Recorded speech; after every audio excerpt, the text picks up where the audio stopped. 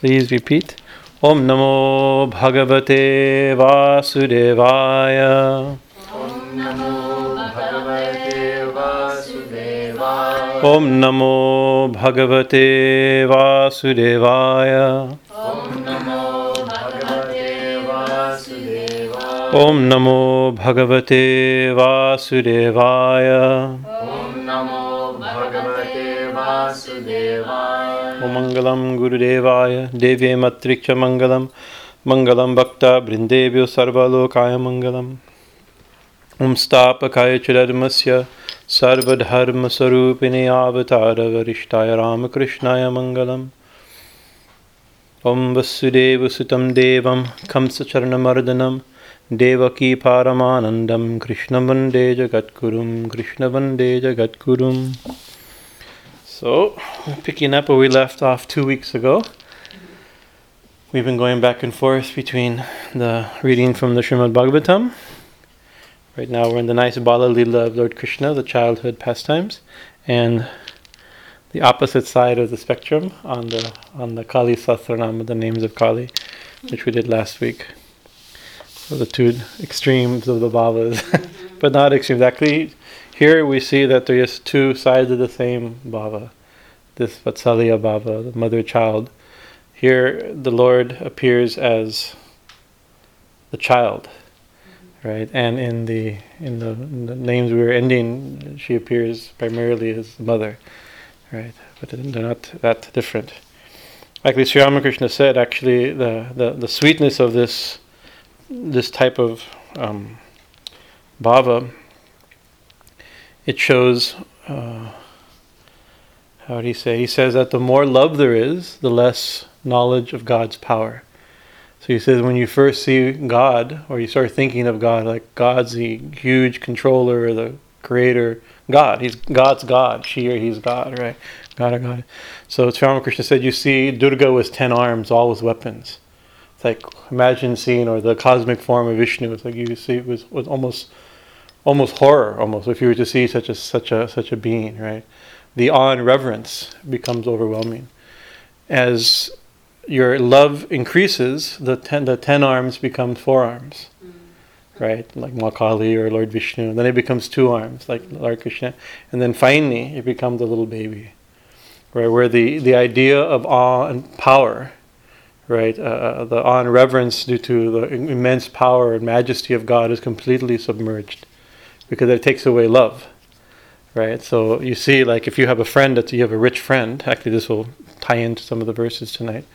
If you have a rich friend, or if you meet a rich man or a rich woman, you're conscious of them being really rich, right, and powerful, right? And slowly, but as you develop a relationship, if you actually develop a real relationship, your relationship increases the more you forget about their power and their wealth and their prestige, right? Or pretty soon they're just yours. They're your buddies or your friends or your sweetheart or whatever. It becomes that the you don't even think, oh yeah, something you make fun of them. Maybe, oh, you look who's a big rich man, a big rich woman, famous person, you know. So same thing happened with Krishna. You know, the cowherd boys would wrestle, and they'd pin him down, right? So it's like so he's God, but his friends are pinning him down and winning this. And they even sometimes joke, they say you're God, get out of this one. Right, and they pin him down. He couldn't get out. Right, so that friendship becomes takes over the that idea of God being God. So, an extreme form would be this mother attitude, where because a child is completely dependent upon the mother, especially a very small child. Like we have this form Lalaji or Balagopal, the child Krishna or the child Ram. This is considered, Sri Ramakrishna used this as the example of the higher love that's independent, that forgets the idea of God's power.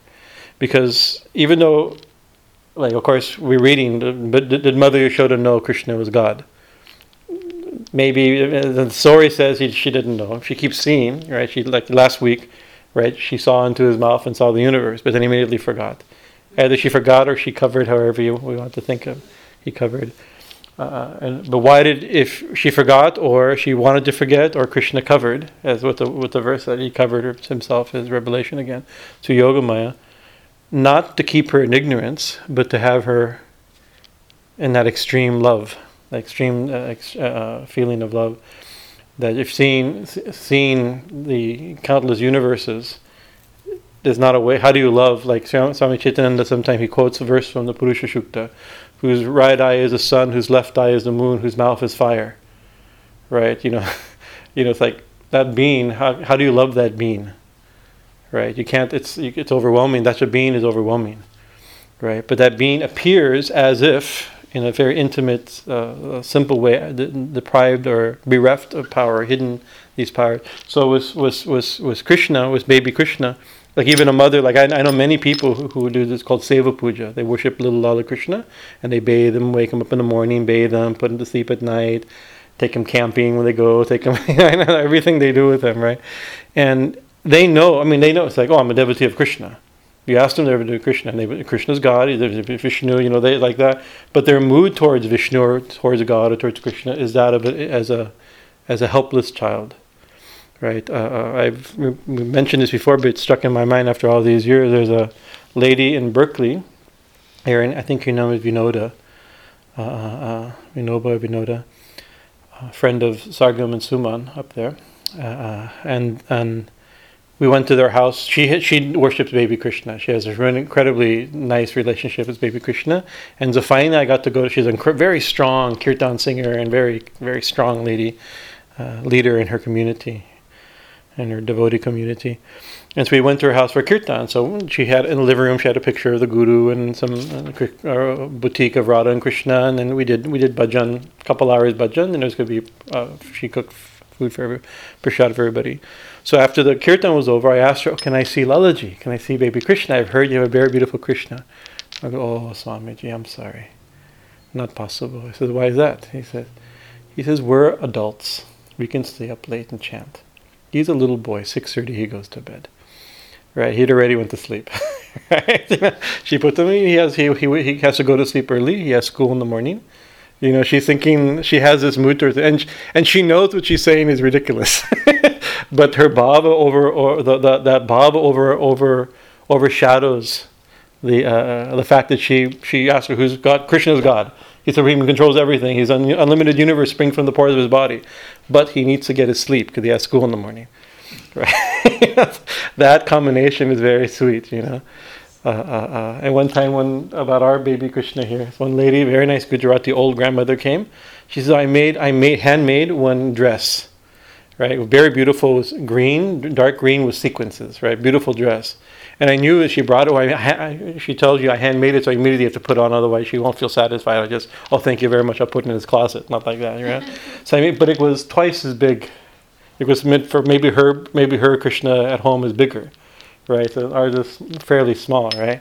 So I put it on. It was like he disappeared into it, and I said, "Oh, I'm sorry, Ma, it's a little big." And without missing a beat, she said, "He'll grow into it. It's okay. It's common. You buy clothes a little big for children because he's growing, right?" But I don't even know if she realized that's not only she's talking about God. She's talking about a brass murti. But whether she realized or not realized, I don't know. It's hard for me to catch it. I didn't push it because it was such a good. And our friend Brahmachari Girish, who's now Swami Shivatmananda from Chinmaya Mission, he's now in Texas. He was telling me also his grandmother, also a devotee. She's a great scholar in Vedanta. Right, they're all disciples of Chinmayananda like that. They're great Vedantists, right? But her grandmother is a bhakta of Krishna, as well as a scholar in Vedanta. And every morning, she after his morning bath and like that and breakfast, then she sits in front of him and reads Gita to Krishna. She has class, right? Her job, mother's job is to make sure the boy is educated, right? And when he grows up, he's going to have to know. Arjuna's going to ask him some difficult questions, right? So she has to know the answer. So she's taking him to school about the four yogas, all the Sankhya philosophy, all from the Gita and the commentaries of the acharyas, so that when Krishna grows up, he'll be able to answer Arjuna's questions. Now that's also like such a he's the one. Anyways, it's all bhava. It's not tattva. It's bhava, right? There's a difference, right? Krishna to Bhagavan, he's Bhagavan, right? But a relationship is so sweet and that becomes Like we're praying, God help us. We need things, but that's automatically a selfish. It's a reasonable request, right? A devotee, but it's still self-oriented. But a selfless attitude is, oh my God, we should be wanting to serve God. But a child, like if we don't bathe him, he doesn't bathe. If we don't feed him, he doesn't eat. Right? If we don't dress him, he won't be dressed. That's the nature of a relationship with a child. With God, please feed us. Please clean us. Please take care of us. Right? This is the exact opposite. It's the reverse of that. It removes all that selfish idea behind it. We want to serve God. So it's a very so these leelas, this childhood leelas are full of this. And today's leela especially has this. This is the Damodar leela. It's one of our favorite of Damodar Krishna. But within the leela, it's be two parts. I think, God willing, I'll be able to cover two main parts. The main leela of the tying of Krishna, right, and then the beginning leela explaining. There's a couple trees that get knocked down by Krishna. Right, and we'll see. My idea is to read the precursor of who were born of those trees, and then maybe in a couple of weeks when we continue, some prayers that those beings speak that are very philosophical. So those require their own unit. But we'll see whether I think I can probably get to up to that point, God willing. But this is in 3 seconds. One is full of there's a lila, very sweet lila, with a extreme point of bhava is there. The tying of Krishna, and then introduces this other character, these trees that give another teaching, right? So it's not that we'll get to it. There's a teaching of dharma also, and purity, and like this will also come. It's not just all motion. So I'm reading primarily we're reading from Skanda 10, chapter 9 or discourse 9 from the Srimad Bhagavatam. And I'm reading mostly from the translation of Swami Tapasyananda because it's mostly story, and I didn't have much time today. Or no time today, but there's a few important verses that we call them the underlined verses. Every section has like some verses like that's the whole story is for that point, So those I pulled apart and I wrote the Sanskrit down and translated so we can understand them a little bit more. So I'll go a little bit back and forth between Tapasyananda's translation. His is a good translation. Sri Shuka said, once Yashoda, the wife of Nanda, had set her assisting housemaids of various items of household work, and was herself engaged in churning the butter. While churning, she kept on remembering and singing songs on the childhood play of Krishna that have been described heretofore. So Krishna at this point is, I forget the age he's there. I think he's 4, maybe what the age he is at this in the Damodar Leela, I'm not sure. But it's very young age, right? He's already speaking, just beginning to speak, right? Remember the first thing he said? He lied, the first thing he said. Krishna's first thing. But he was speaking the truth. And so Yashoda is churning, making butter, as she's singing the childhood pastimes of her son. So up to this, we know what are those pastimes. The birth of Krishna, as far as she knows, the whirlwind demon that attacked, the cart demon that tried to fall on her, Putna incident, the breaking of the butter pots, the releasing of the cows, the eating of dirt, up to what we've actually, this is a little hint that this is what we're supposed to do also. To have this mood, we should constantly think of these. Even she's thinking of Krishna's leelas, right? So she's also singing the pastimes of her son, but only a few things are there. A silken cloth round her heavy hips, encircled by a girdle, her breast tumultuous and shedding milk out of her overflowing affection for her child, her bracelets and ear ornaments moving with her exertion and churning, her face revealing drops of perspiration on it, her tresses shedding jasmine flowers. Such was the picture of the handsome Yashoda as she sat churning. The sages say that this little scene, this little picture, is also a Dhyan mantra. Right? We have a Dhyan mantra of the different forms of Krishna or Vishnu who holds different things. We have Kali who has long hair and holds a sword, and the Dhyan mantra. This is also a Dhyan mantra of Yashoda. If you want to develop, if you want to understand, it says that not that we try to be, we can't become Yashoda, but we can meditate upon it. She should become the object of our meditation also, right? So it's describing her very beautiful features like that, and her extreme motherly affection for Krishna, overflowing breasts like this, as she's churning. Right? Thirsty for milk, Hari, Krishna, approached the mother engaged in churning and stopped her churning operation by arresting the churning rod, thereby filling the mother's heart with great joy. So she's making butter for who? For Krishna, right? But he's stopping, he wants, so this is a very sweet mood, right? So she's not angry that he stopped her because she's thinking of him and she's making curd for him, for his pleasure. So there's a sweetness here. Thirsty for milk, Hari approached the mother engaged in churning and stopped her churning operation by arresting the churning rod, thereby filling the mother's heart with great joy. Seating him on her lap, she suckled him with the abundant flow of milk that her intense affection was generating, watching all the while the charming faces of her boy, with waves of smiles playing upon it. Just then she noticed that the milk kept on the fire, for boiling was overflowing. She ran towards it, keeping on the floor her child, who had not had his full feed. So as she's feeding, the milk on the pot on the stove begins to overboil. Now that milk also, the purpose of that milk is to feed Krishna, right? And she's also feeding Krishna. Is it wrong that she puts down Krishna in order to get the milk? It's not. She's not being selfish and a selfish, inattentive mother. This makes sense. Actually, even in service, you have to make priorities. Even Krishna, you sit there. I'm going to go. This is only for you, right? So the commentaries make a point that everything she's doing is also for Krishna. Even putting Krishna down is for Krishna because the milk is for him, right?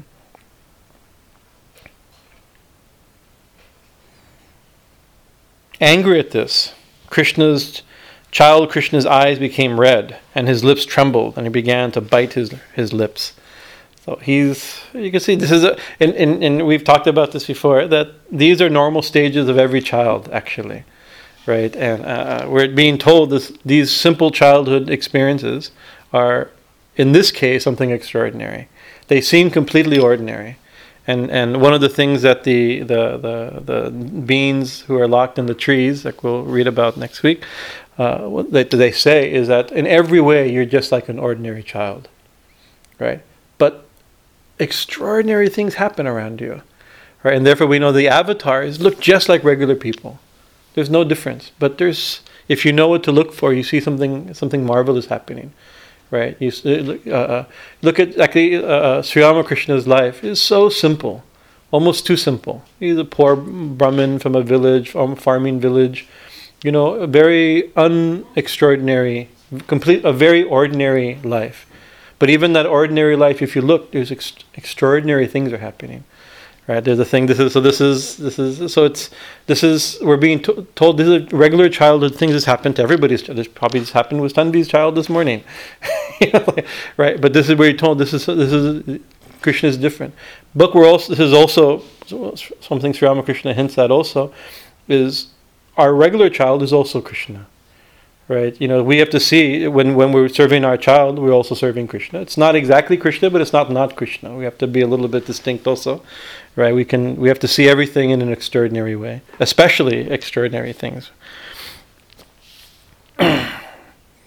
He then took a stone roller and broke the churning pot and let go its contents. He was so angry that he broke the butter that her mother was working on. He broke it, right? Churning pot to let go of all of its contents with make-believe stage tears in his eyes. Right. He repaired to a solitary place in the interior of the house, where he sat eating a lump of butter that he took from the store. After taking down the boiled milk from the oven, Yashoda returned only to see the broken curd pot and the curd all spilt. She understood that this was her son's work, but only laughed at it. The boy, however, was not to be seen anywhere near. Soon she caught sight of him sitting on an upturned rice husking mortar, and throwing lumps of butter stolen from stolen from the sling to the monkeys. Occasionally, with the fear of discovery of a theft writ large in his eyes, he was glancing hither and thither. Yashoda approached him slowly from behind. Right, this is a theme, very, very nice. So actually, he stole the butter.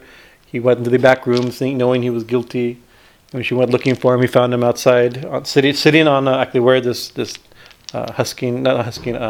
grinding mortar that she gets tied to. He's sitting on it, and he's throwing clumps of butter to the monkeys. So, being very naughty.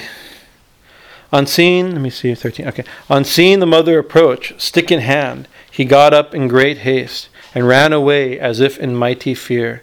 The mother who followed him. The mother also followed him. Him whom even a yogi's mind, well prepared by practice and austerity, fails to reach without his grace. So this is a very beautiful. I should have started my translation with this one because it's a very nice. I don't have the transliteration in front of me here for that, but it's very nice. Is that she went to go catch. He got up and ran away, and she went to go catch him. The one he's trying to catch is the one yogis are trying to catch in meditation. Through years of austerities, years of practice, of pranayama and dharana and all these mantra, all these things that we're supposed to practice to try to catch by the controlled mind of a yogi, we try to catch. But he says the one that the yogis can't catch, she's now chasing after. It's the same being that she's chasing after.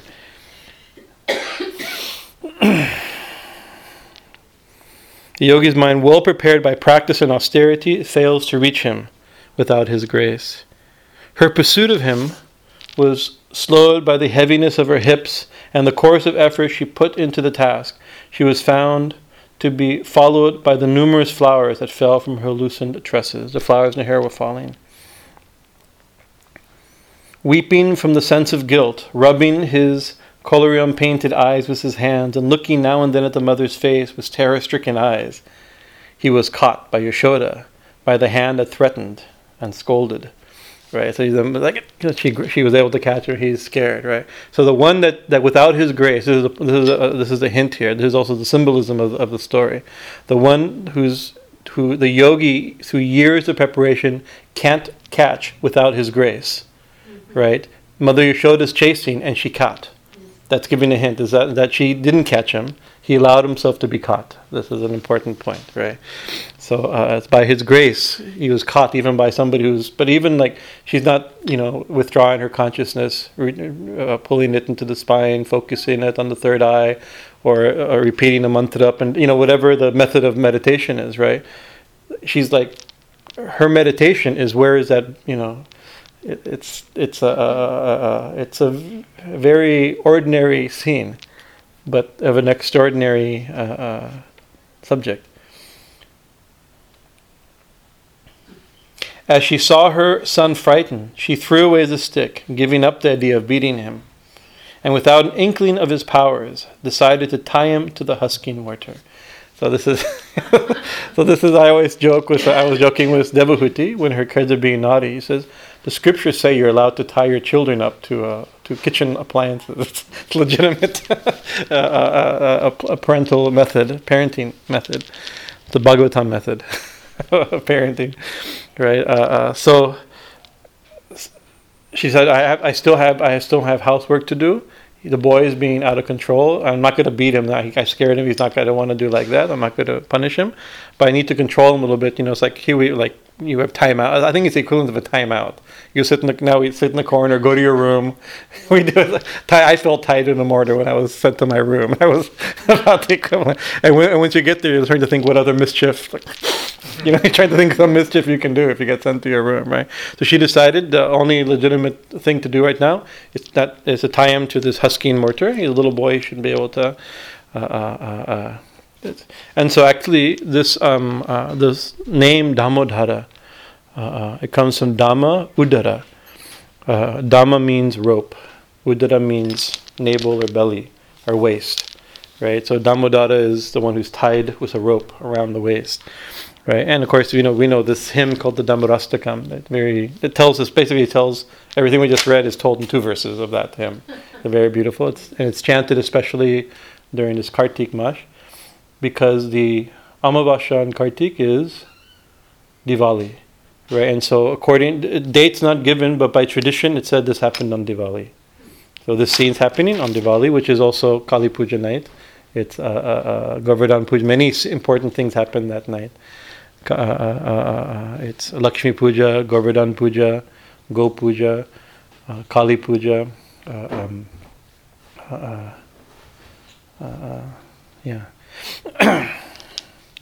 Many important things on this. So it's considered to happen on Diwali. So let's see, where are we?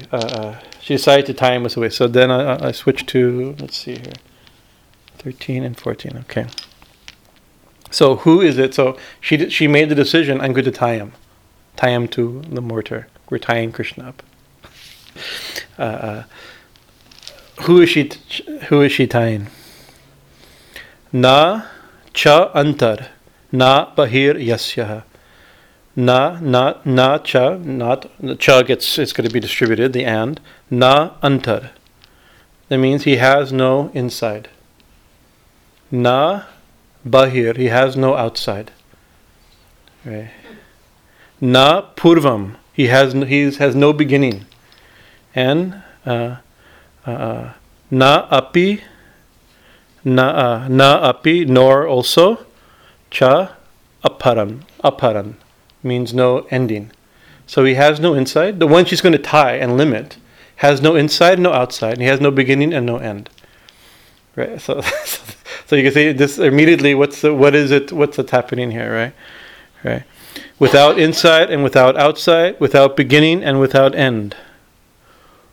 Purva aparam. He's the beginning and the end.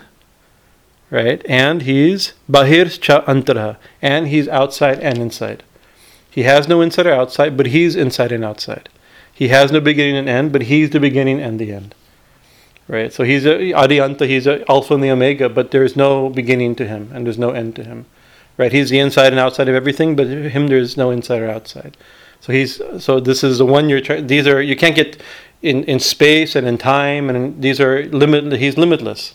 Right, and so she decided that one that's limitless, like to tie up. How is it possible?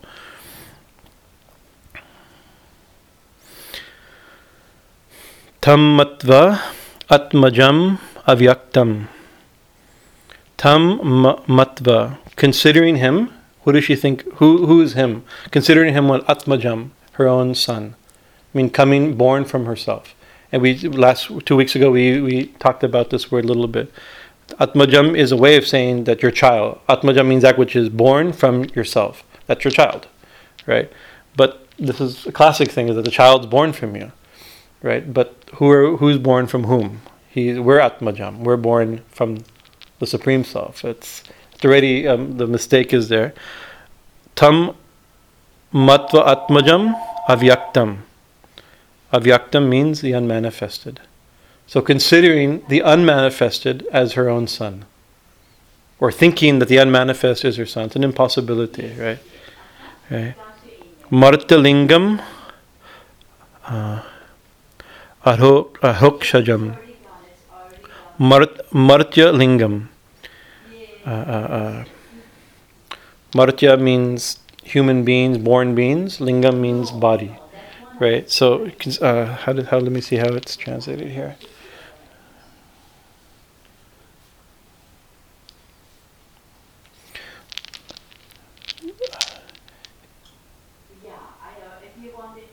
He who has neither inside nor outside, who is neither before nor after, who is yet the before and after, the inside and the outside, the whole of the universe, nay, who is the universe itself, him, the unmanifested and supreme, sporting as a human being in a human form. So she considered him, the unmanifested one, as if who had taken this human form, like a human form, appearing as a human form. Akilinga means form, but also means mark, appearing as such, not actually. A Shiva Lingam isn't Shiva. It points to Shiva. It indicates Shiva, right? Like this. So this the form of Krishna. It's Krishna, but it's the form of the infinite. Form by definition is a limitation, but it's a seemingly limited form of the infinite being. Adaksham, who is beyond perception. That Gopi Yashoda tried to bind him as if he was an ordinary child. Right?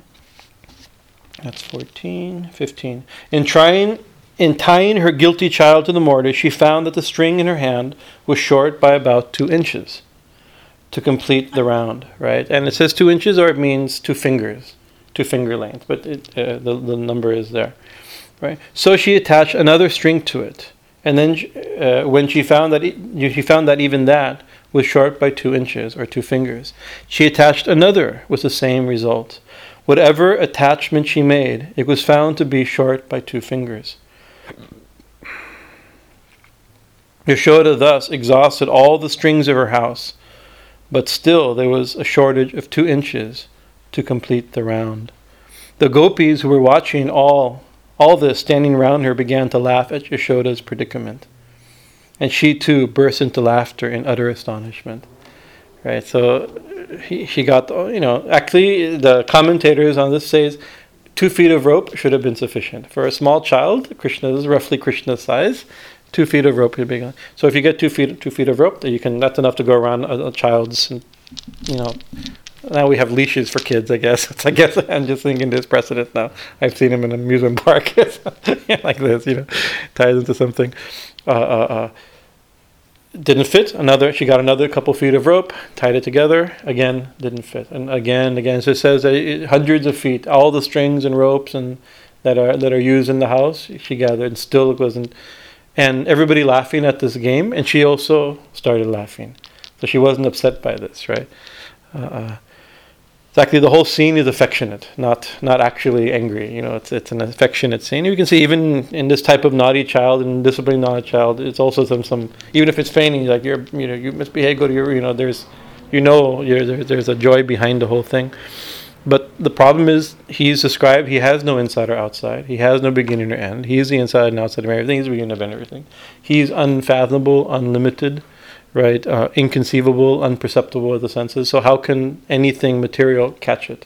How can you tie? Even the mind, the yogis can't catch. Minds of years of discipline can't hold him without his grace, right? So that's the thing missing, is his grace, right? He has to allow himself to be bound. Verse 18. Finally seeing his mother perspiring, with her hair disheveled and flowers falling from it, Krishna felt pity for her exertions and allowed himself to be tied up out of kindness to her. Actually, the Sanskrit for that last line is Kripaya Ashit Swabandhane. Out of mercy, out of his kripa, out of his mercy, out of his, like that. Ashit, he agreed to be bound, right? Swabandhane, to allow himself to be bound, right? But his nature can never be bound, right? He subjugates himself. He did this before. When she saw into his mouth, it said that he didn't cover his Aishwarya, his grandeur, right? And then immediately she covered his Aishwarya again. So you can see, although you can't look into, you see the infinite, you fall apart, right? You can't even hold yourself together, what to speak of hold the infinite, right? But this is a very special, so that Krishna allows himself to be tied, but out of his mercy. But not just anybody, even yogis can't tie Krishna this way, right? And but he did it out of devotion. Can tie Krishna this way. You can hold Krishna by devotion, so that you can hold there's a storyline here, but it's also an important spiritual teaching, philosophical point, is how this whole mystery of the incarnation, the whole history of the idea of God, or the form of God, or the mantra of God, the rupa of God, the Ishtadevata, like this, where you can hold the infinite. You can't think of the infinite. You can't think of that which is by definition unthinkable, right? So how do you think of that? Everybody should remember God. How do you do that? God is by its definition undefinable, right? You can't think of it. You can't adyaksha, avyakta. All these words are there. The scenario stuff. He's inconceivable. So how can you think of the inconceivable? But thinking of the inconceivable is meditation. That is bhakti. That is puja. That is kirtan. That's what we're trying to do. But out of love, the infinite becomes an object of devotion, right? And allows himself to be seemingly tied, or seemingly held, seemingly conceived, right? There's I'm forgetting the source of the verse, but I remember the verse, but not the source of the verse. But it says that even greater than Sri Ramakrishna had quoted, that's why I'm thinking of it. Even great God is infinitely great, no doubt, right? And God is by definition infinitely great. But a devotee is greater than God, right? It's said, right? Obviously, that's tattva or bhava, his bhava, right? Nothing's greater than God, right? But how is a devotee? In the stories, a devotee, God holds the entire universe within himself. He's the beginning and end of everything. But that very God that's infinite can be held in the mind and the heart of a devotee, right? Just like Yashoda, he was able to tie the infinite, right? He allows it to be tied out of devotion, so a devotee, in a certain sense, is greater than God, right? Not in tattva, nothing's greater than God. There's nothing other than God, right? But in this relationship and the sweetness of bhakti and bhava, a bhakta is, in a certain sense, greater than Bhagavan. Because even Bhagavan becomes subservient. Even the Gita, sometimes you'll say that this is Rasika interpretation is from the Bhagavad, but is it in their Gita? Some people challenge. It's not. This is a later independent. It's not this. Even it's a different Krishna. Even what to speak of a different mood. But the acharyas have said that actually even in the Gita it's there, right? Krishna becomes the charioteer of Arjuna, right? And they didn't have this type of, but they had friendship relationship, right? Out of devotion, also he also realized, oh my God, you're God, and became overwhelmed. I can't see this anymore. Let me see you again as my friend. He came back down and continued friend and teacher. He moved up friend and then guru, right? That's a different. He went from friend to guru, but he couldn't handle. But the one who was acting as friend and even servant, charioteer, right, and his guru was actually the infinite one himself.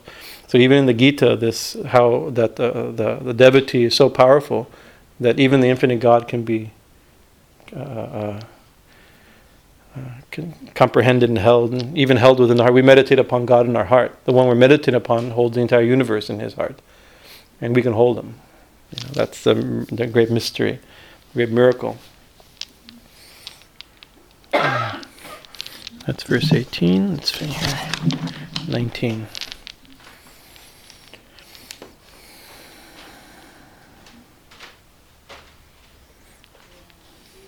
Sri Hari has thus shown how he subordinates himself to his devotees, although he is eternally free and is a master of all the worlds and their guardian deities.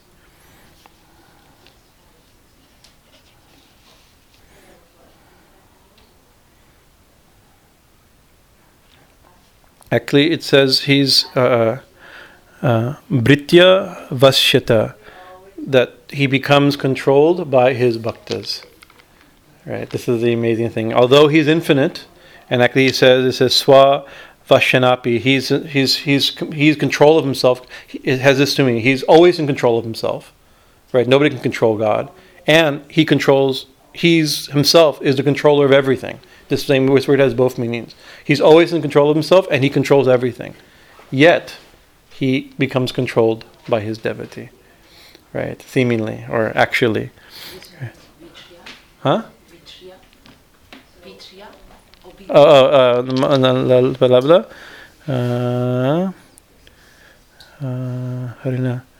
Britya means devotee.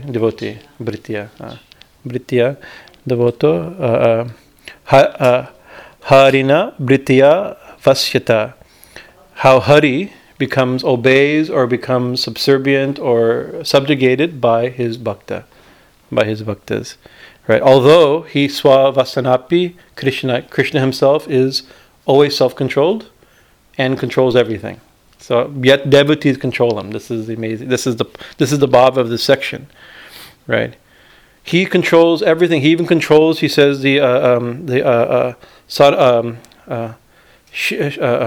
what's the word? Swa Ishwaram, the other lords, means Brahma, Vishnu, Indra, Shiva, all the different, the Ishwaras, the controllers of the universe. Even he controls. They can't control him, right? And he controls them. This is the position, right? Even the directional deities, everything, he's controlling them. Yet Yashoda just tied him up. This is the amazing thing, right? He's not even Brahma, Shiva, Indra, Varuna. They can't control him, right? The Sa Ishwaras, the other Ishwaras, the other forms of God, the other gods, they can't control him. Yet Yashoda controlled him.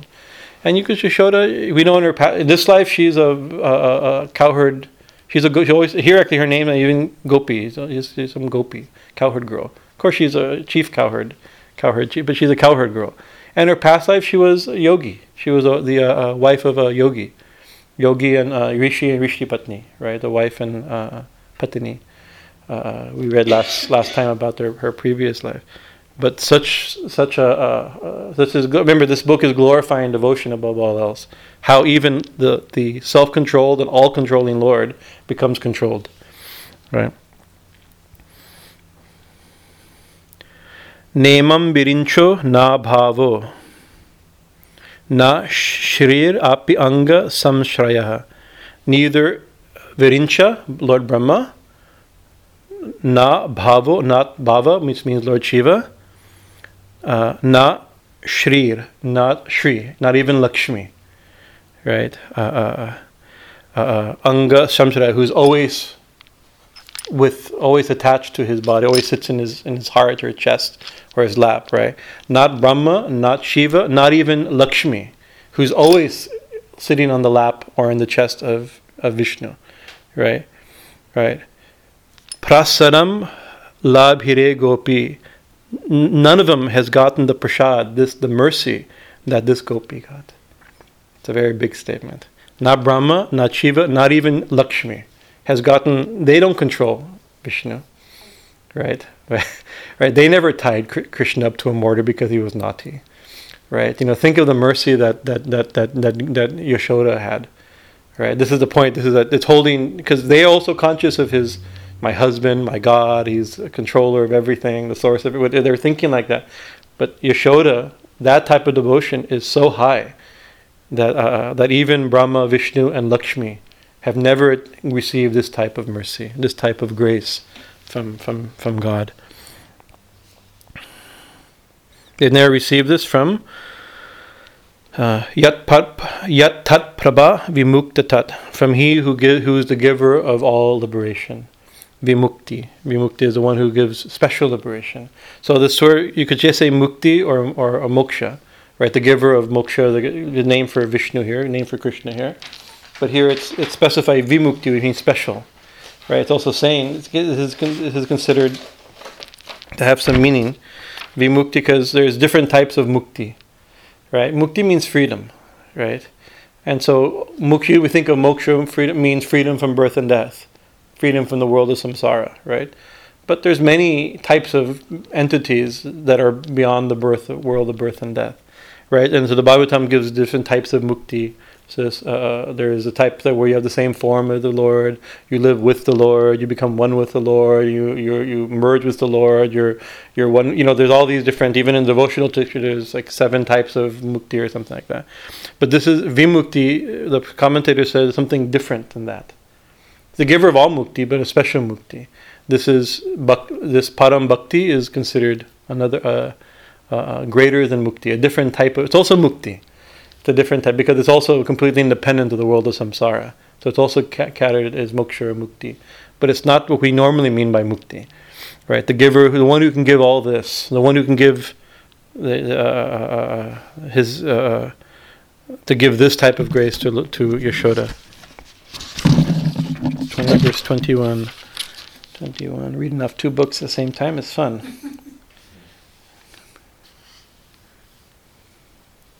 Okay. So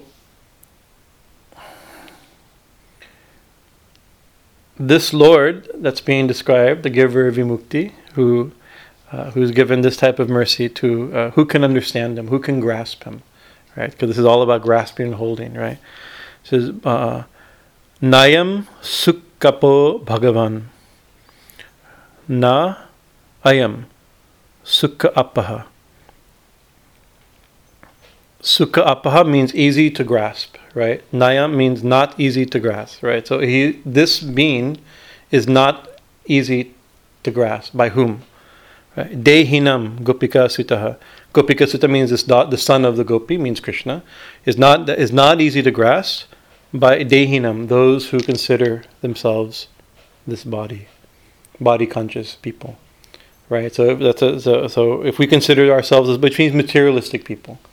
Materialism means starts with I am this body, and then extension, things related to the body are mine, right? And everything gets, all of a sudden you think matter is real, and then we are that, and then everything becomes materialistic. Materialistic mind or body conscious people, they cannot grasp this Bhagavan. It's not easy to catch, right?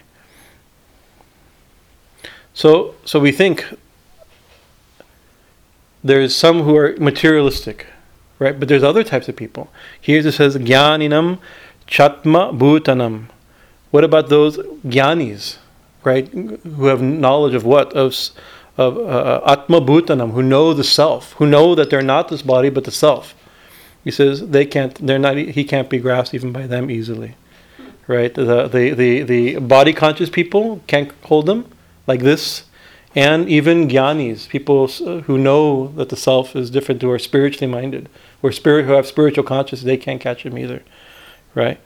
Garinam cha atma bhutanam yatha bhakti matam iha.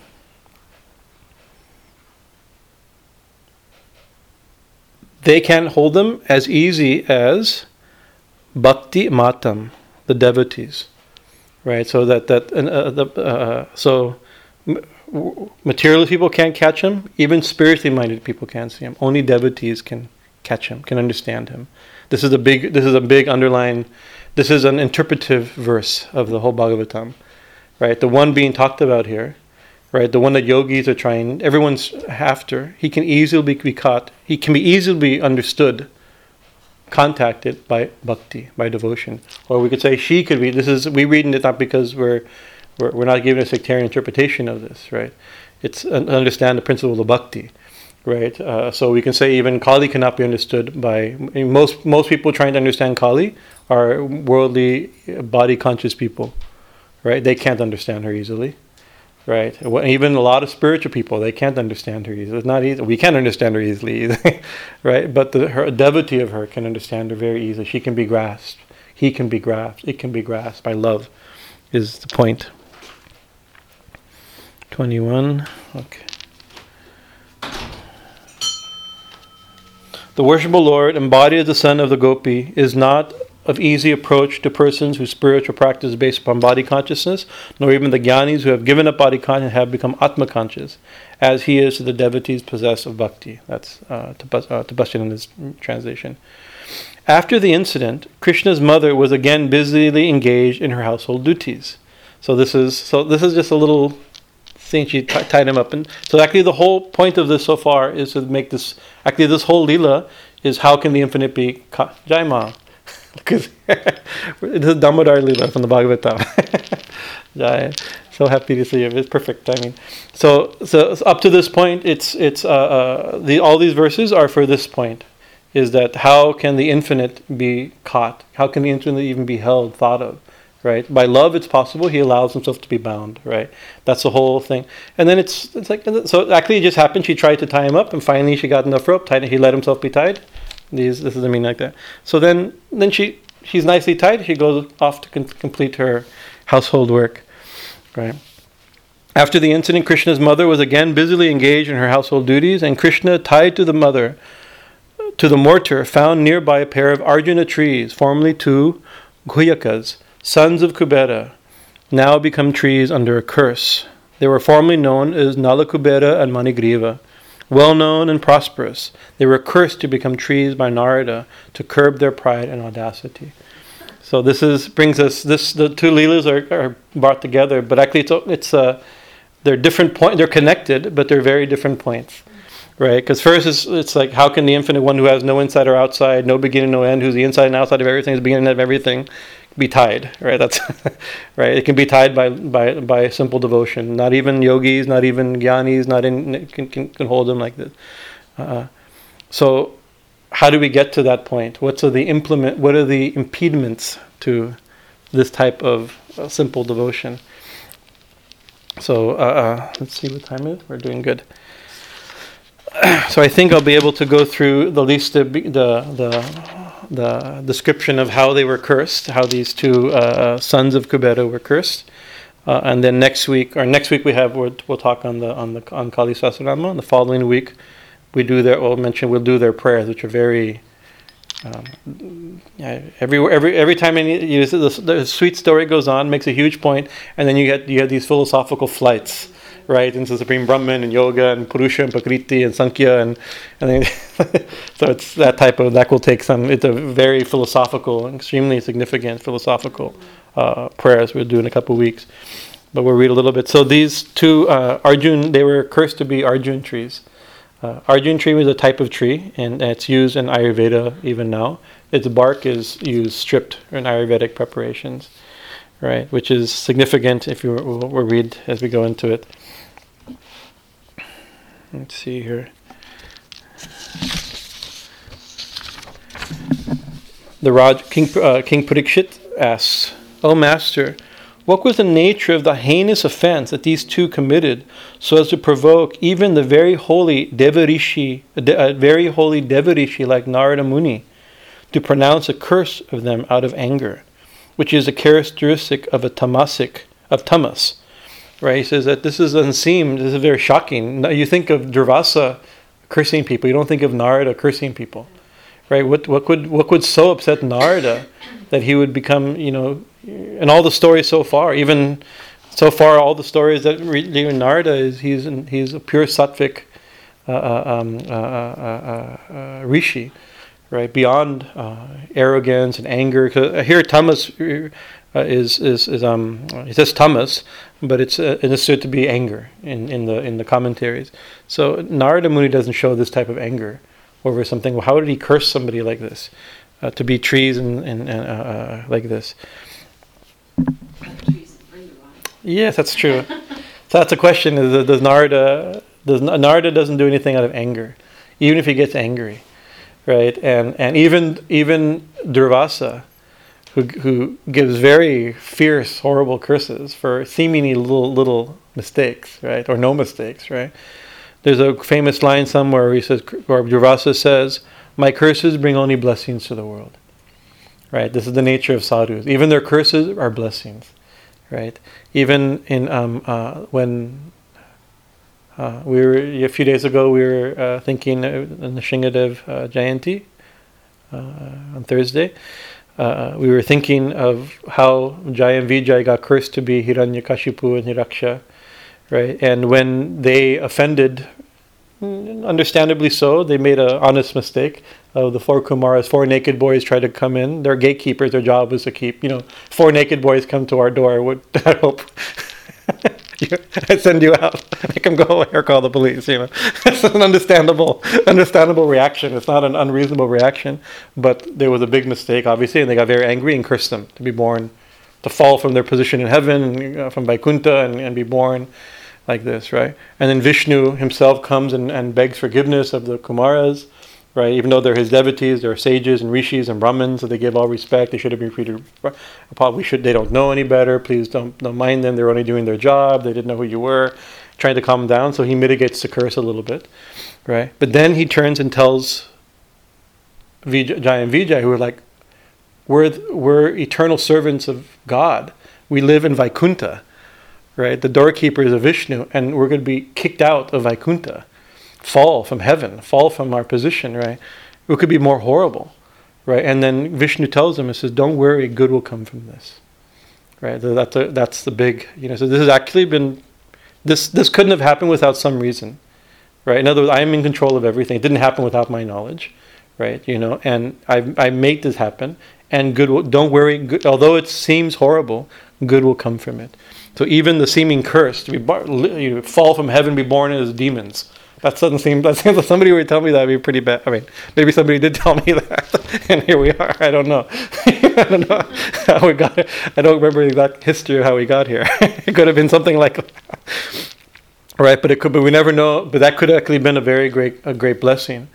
In so many stories like this, where you have a Gandharva who falls from Gandharva who upsets somebody and gets cursed to be born as an elephant, and that elephant's killed by, and the stories like that throughout the Bhagavatam. But then they get liberated, right? From a Gandharva, this particular Gandharva, usually they're womanizing, they're drunk, they're in name and fame and like that. From them to be liberated, who knows how many thousands of lives maybe it will take, right? But by seemingly some big mistake against somebody, make a big mistake, get a curse, and within a few years they get liberated, right? So sometimes the curse of the rishis are not necessarily a bad thing. So this is the question: how is it that Narada Muni, who doesn't seem to, he's not like Durvasa, he's not angry like him, that he's giving such curses like that? So he gives a little bit of his the story.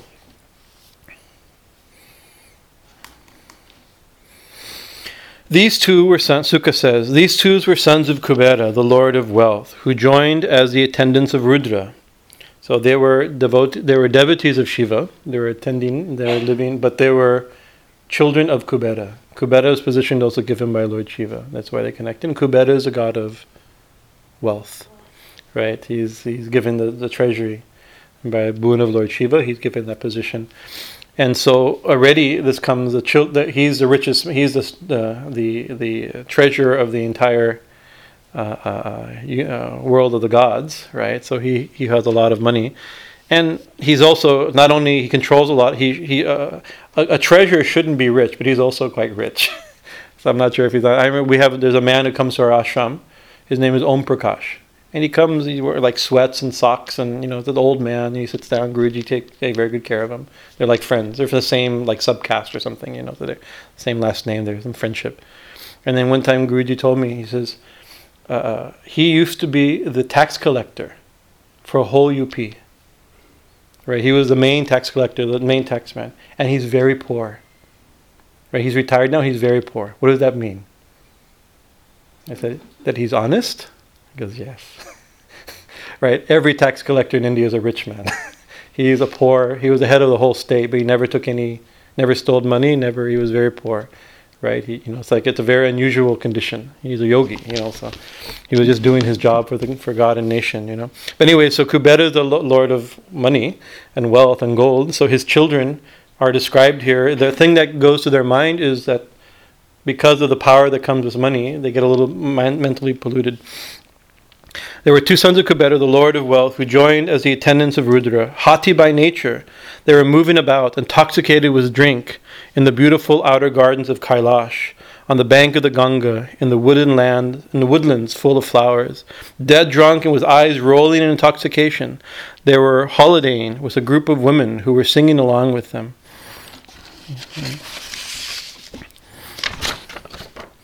Verse 7. Like bull elephants with their cows, O scion of the Kudu race. Narada, the Devarishi, who happened to pass that way by chance, saw them and recognized that they were in an intoxicated state.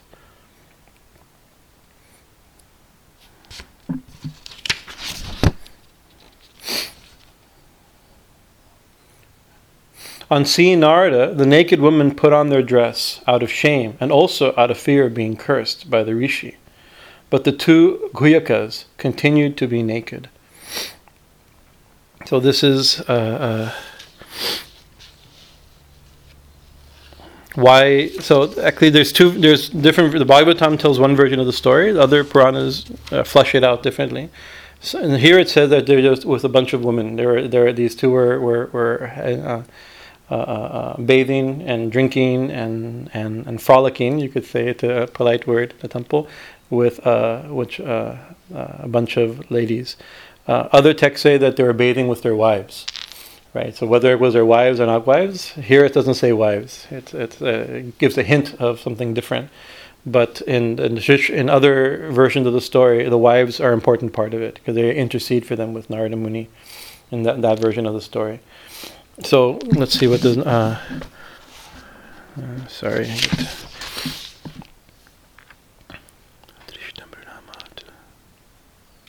So, seeing this, Narada utters a curse. But why? He says, Tro drishva madhira mato.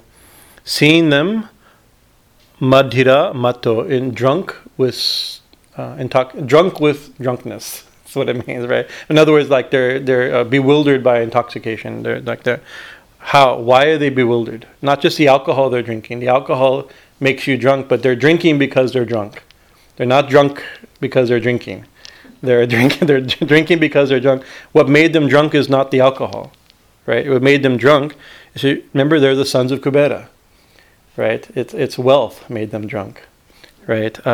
Shri Madha Adho. Shri Madha. They're drunk with Shri. Power, wealth, prestige, glory, fame, all those, name and fame, money, right? And so that's what makes them think, oh, we don't. Of course, they're drunk and they see a holy man. They don't think to cover up, right? To stop what they're doing, right? The wives get embarrassed and cover up, right? Or the ladies get embarrassed and cover up. But they're some what is the Narada we always think in the pictures. He's always so beautiful and with tambura and this type of stuff.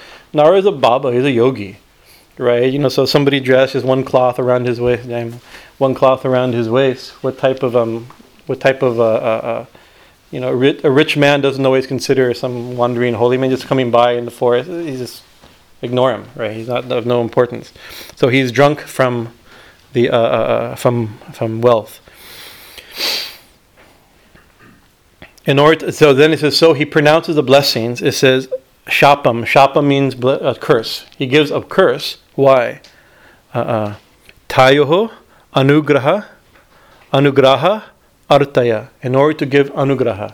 He gives a curse in order to give a blessing. This is the thing, right? So he gives a blessing in the form of a curse, right? Because also in such a state, it's hard to. Swami Vivekananda says it's hard to teach religion to a rich man, right? And that with that attitude, right? That you're all powerful, I'm enjoying, I'm healthy, I'm powerful. Look what I can do, look how much I have. It's very hard to teach religion. That's not the state of a religious person, right? Even Jesus says it's easier for the camel to pass through the eye of a needle than for a rich man to enter heaven, right? So it's this same type of idea. Money can do something to you, right? It doesn't have to, but it often does. It changes your consciousness considerably, right? So in order to give them blessing, he uttered a curse.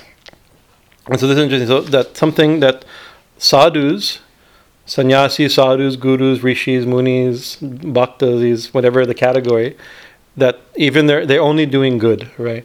And this truly a chance. It's not really a chance meeting. It was maybe predestined, but you would think, like you go, like modern day version. You go out to the, some lake or some pond or some pool or some hot springs or something with your boyfriend or girlfriend. All of a sudden, some yogi shows up. It's like that. I remember one time it was on the summer solstice. It was Usha's birthday, summer solstice. We decided that we're going to break the habit of kind of a boring birthday party with cake and things like that. We took our harmonium and we went up the top of the world with a full moon night and the solstice, right? So we went up there. We put a cart in there. We all went out. We start, we were going to do kirtan under the full moon, right? And as soon as we started we started the Om Sri Ganeshaya Namah. A bunch of people's heads come out of the bushes. It's like, people go up there for other reasons, it's a full moon night. They're going for romantic connections, We were totally a buzzkill. I sometimes think I've seen such a thing, right? So like this, all of a sudden some yogi shows up. But that one chance encounter, everything changes, right? The opening of the epigram, or epigram is the opening verse. Epigram, or that what it's called? Somebody epigram of the Miracle of Love by Ramdas about Nimkuli Baba is a quote from Rumi. It says, a chance meeting with the beloved and a river changes course. One meeting like this and a life went this way. As soon as it changes a little bit, it's a completely different life. So this is what the meeting of Narada is. There's a famous verse, one of the few verses I kind of know by heart of the Chaitanya Charitamrita, and Lord Chaitanya himself speaking about contact, even just a briefest contact with a saint, right, or with a sadhu or guru, right? Sadhu, it's famous. Sadhu Sangha, Sarva Shastrikaya. Lava Matra, Sadhu Sangha, Sarva Siddhi Hoya. Sadhu Sangha, the connection with a sadhu, a meeting of a sadhu or sadhu company. Sarva Shastrakaya, all scriptures say, this is the conclusion of all the scriptures, that Lava Matra, a fraction of a matra. We mentioned matra the other day is the time it says to say a short vowel. A fraction of that. And there's in the Bhagavatam, it gives a definition of matra, is the time it takes for a speck of dust to glitter in the sunlight. That's like the quickest little, that's the exact definition of matra. A fraction of that. The tiniest little fraction. All the scriptures say that meeting a real sadhu for a fraction of an instant, right? Sarva Siddhi Hoya gives all benefit, all accomplishment. Right, so this is the case. They get a chance meeting, embarrassing meeting perhaps, and a horrible meeting between a sadhu and these two drunkards you'll see, will be to their ultimate benefit. There's another line in the Chaitanya Mahaprabhu is also speaking. Brahmanda Brahmite Kone Bhagyavan Jivaha. That the jivas we're wandering this whole Brahmanda through heavens and hells, births after birth, life after life, just wandering aimlessly like this, right? But a jiva is very fortunate if Guru Krishna Prasade Paya Bhakti Latta Bije, that by Krishna's mercy, by Krishna's grace, there's a chance meeting or one meeting, and in that meeting, a seed of Bhakti Latta, the bija, the seed of the. Is described as a creeper, or the plant of the plant of devotion is come. So millions and billions of jivas wandering aimlessly up and down through countless universes, right?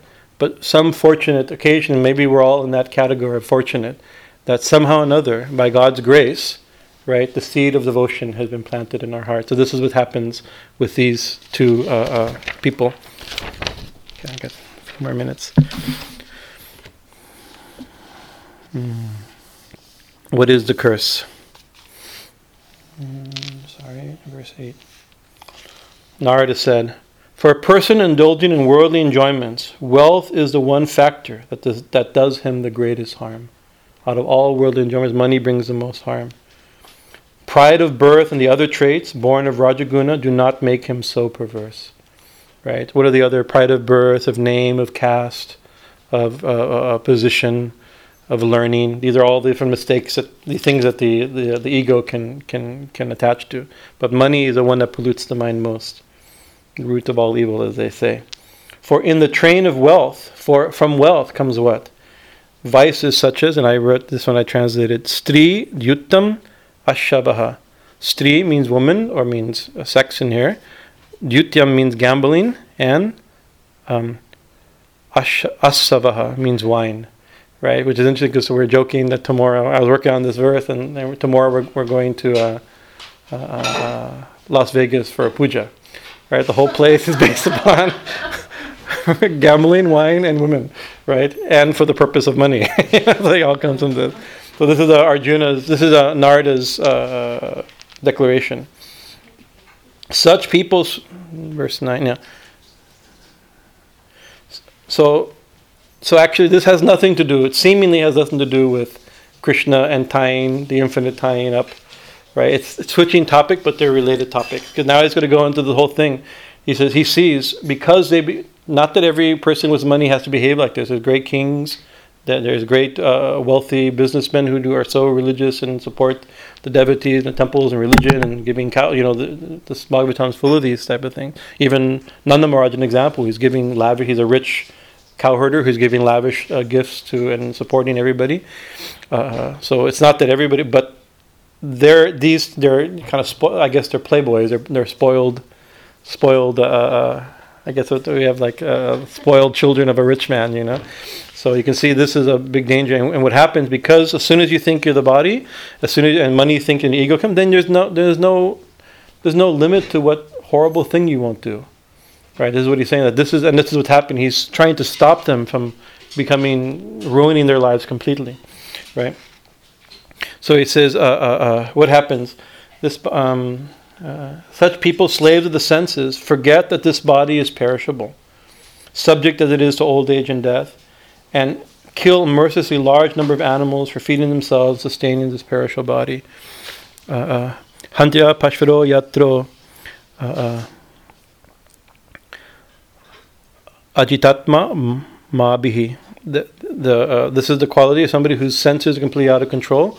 What happens then without any sense of restriction, any sense of discipline, then what the new standard is, whatever I want is what is good, or whatever I want to eat is what's fine. It doesn't matter whether it hurts others, whether or not it's appropriate to my life and to my family, to my community, to my caste, to my ashram, and so exactly he says it. Therefore, they, in the most cruel way, they kill hanyante pashavaha, four-legged animals. These are the domesticated animals: cows, horses, chickens, pigs. These are all in that category of like this, right? You can see this is a very simple. These are seeds of these are ecologicals we've mentioned in the last few weeks. There's a lot of seeds of ecology, very deep ecology, given in these stories, right? We can flush them out and we can see them in modern times how they become 1,000 times worse. These are true statements. Manyamanir idam deham. They think they're the body, that their body, arjamritam, ajarmritam, nashvaram. They think that this body will never get old and get sick, right? And then it will never die, right? And so if you think you're never going to get old, you're never going to die. Therefore, it doesn't matter what you do now, right? This is the idea. There's no conception of the future. No conception. And then it says, Deva samgnitam apyanta. Even those great people that have the word Deva in their name. They're people who are called Devas. Right? Like so even not only the gods, but even like there's kings and like something the great and and Narada Deva, and with these big names like this, right? Even they, in the end, what happens to their body? Right? We think they're very, very big, but what happens in the body? It says, Krimi vid bhashma sapnitam. Krimi means worm. Vid means stool. And bhashma means ash. Right? This body, even the greatest kings and rishis, right? And powerful business people, everybody, the most powerful people, the ones who are most, people say they're like God. They're gods. The most famous, powerful, influential, learned people, in the end, their body becomes either worms, stool, or ash. This means either means that means if you're buried, you become worm. If you're bird, you become ash, and if you're thrown in the Ganga, you're eaten by fish or birds and become stool. A little harsh, but Narada Muni is he's giving. It's a curse after all. That's a blessing, right? Just not like me. Right, that's for he's giving teaching within the word of his curse. I think I'll make it. Right. Those do these torturers of fellow beings understand that their self-interested actions will end only in hellish suffering. Right. Their body will become stool or ash, and they don't realize that their selfish action, not thinking, what could be the future? Only suffering. Actually, he says hell. Hellish situation will come. Right, verse 10. Whose property is this body? So whose property is this body then? Is it the one who feeds it? Is it the father? Is it the mother's, from which it comes from? Does it belong to the father or mother, or to their mother or father? Or to the one who purchased it, if you buy a slave or a servant or pay for a servant, is that person your owner of this body, right? Is he a wise man who identifies himself with this body, the thing called the body, which comes from and dissolves into primordial substances? Actually, the word is here, avyakta prabhava apyayam. Avyakta means from the unmanifested. Prabhava means manifested. And apya means, again, merged, unmanifested. In the Bible, it says, from ashes you come, from ashes you go. Right? So it's like, we don't, like, is that really a wise person? Somebody should be very proud of their learning and money that identifies this, but we don't even know whose this body is. And if anything, it comes from Prakriti, it will manifest a little bit, and again it will die, and it will go back to Prakriti. Right? There is teachings in here.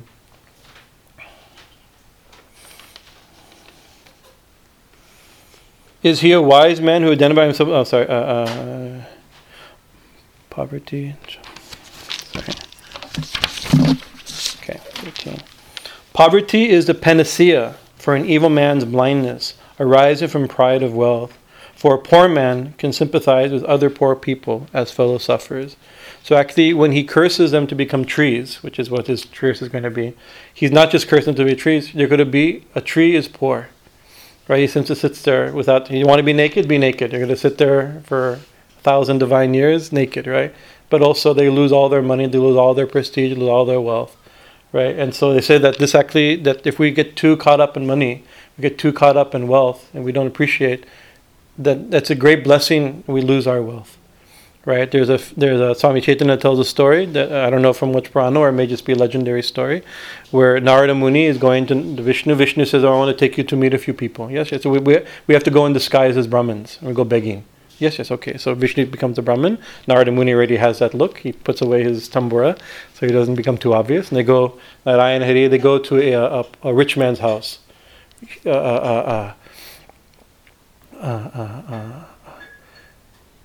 And the rich man throws them, "Get out of here, you beggars, right? You're worthless people." And Vishnu says, "It's my habit to give a blessing. May your wealth increase." Right? He says, "Let this worldly person, let them just continue in that mind. Let them forget, like this." And he goes to a poor woman who has only a cow, a poor widow, and she, "Oh my God, Brahmins have come, sadhus have come to my house." She gives milk and like this, and then when he's leaving, he gives a curse. He gives a blessing. May your cow die. Right? He said, because you can be completely, when you're very poor and very simple, because we're not glorifying poverty, that's not the point of the talk, right? But this is some of the sub-point of the teaching in the verses. You become completely dependent, right? So Narada is actually thinking, they're actually devotees, right? They're sons of Kubera, they're divine beings, right? Look what's become to them. They lost their consciousness, they lost their good sense, any sense of decorum, any sense of dharma, righteousness, and devotion, due to money and drunkenness, right? So let them be simple, let them be poor, let them lose everything, so they know what, by experience a little suffering, they know. And actually, it says a suffering person feels for other people's suffering. Somebody who's only enjoying, who's never suffered, doesn't see that other people are suffering. He's never felt it. But if you suffer, then you feel, you see. And anyway, these verses are there. A man who has been lacerated by a thorn does not like a similar fate to befall others. When you see somebody who's felt a cut, doesn't want other people to be cut. He is likely to be moved by fellow feeling. Not so the man who has never had a thorn enter his flesh. The suffering that comes by chance to a poor man who is devoid of eye sense and of pride resulting from it is like supreme austerity performed. Is like it says param tapas. Is like very great austerity, right? A yogi renounces everything to do austerity, but without renouncing everything, still suffering comes to a poor person. It's also a type of austerity. A man whose body and senses have been weakened by hunger and who's always feeling the need of more food will naturally turn away from cruel and oppressive actions. Holy men, this is a verse. Holy men with equanimity of outlook, Samadarshana uses the word Samadarshana, who sees all equally, go of themselves to the houses of the poor without any invitation. By association with holy men, they overcome excessive greed. Their minds attain to purity soon. Actually, sadhus, they go begging. Whose house do they go begging to? Occasionally they go, but generally they prefer to go to simple people's homes. And simple people's homes behave differently. I know this from a fact. We in our ashram, we go, Guruji, we all go. We have a dinner invitation at somebody's house, right? We know some very influential people in Allahabad, and they make a very big, and it's something. It's okay. We play along a little bit, and they help the ashram a little bit. But when we go, we also get invitations from these poor devotees, And the result is overwhelming. That then you end up crying before you leave, with so much devotion, how much affection, how much the devotion they give. It says holy men prefer to go to a poor home than to a rich home, because also their teachings have better effect. Right, they see by the lives of the simple are purified. So he's given a reason why he's cursing this way. Holy men in equanimity, to a sadhu whose mind is in the state of equanimity, who has taken shelter at the feet of the Lord, of what use is a proud rich man who is full of the evil spirit, who associates with evil men and things, and who therefore on all accounts deserves to be shunned? Because of ignorance, born pride, these guhyakas have become infatuated with wealth, wine, and women. I shall not correct these men of uncontrolled senses. Though they are the sons of Kubera, one of the protecting deities of the world, the darkness of ignorance has made them perverse and proud. They are intoxicated to the point of forgetting that they are standing stark naked. To lift them up from this state of mind and to prevent a relapse into it afterward, I shall convert them into trees. By my blessing, they shall have memory of their previous state, and even when they are reduced to trees. At the end of 100 divine years, they will be blessed with the association of Lord Vasudeva. They will then be redeemed from this curse and again become celestials and with great devotion for the Lord. So actually we'll end here, and actually it's 2 minutes late, and not so bad.